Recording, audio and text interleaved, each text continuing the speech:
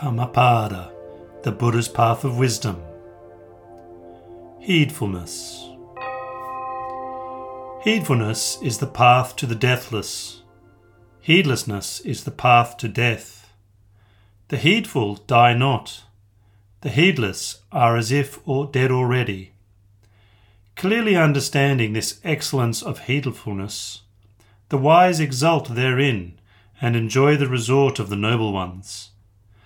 The wise ones, ever meditative and steadfastly persevering, alone experience Nibbana, the incomparable freedom from bondage.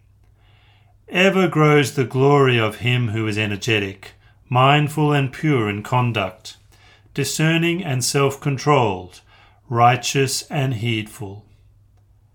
By effort and heedfulness, discipline and self-mastery, let the wise one make for himself an island which no flood can overwhelm.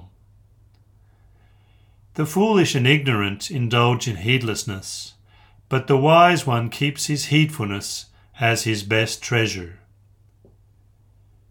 Do not give way to heedlessness. Do not indulge in sensual pleasures. Only the heedful and meditative attain great happiness. Just as one upon the summit of a mountain beholds the groundlings, even so when the wise man casts away heedlessness by heedfulness and ascends the high tower of wisdom, this sorrowless sage beholds the sorrowing and foolish multitude. Heedful among the heedless, wide awake among the sleepy, the wise man advances like a swift horse, leaving behind a weak jade.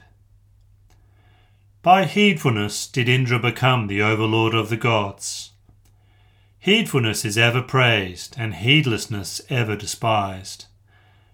The monk who delights in heedfulness and looks with fear at heedlessness advances like fire, burning all fetters, small and large.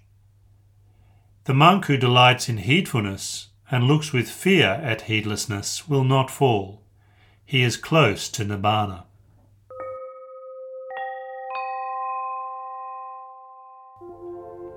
This text has been translated by Acharya Buddharakkhita and is available on sutacentral.net.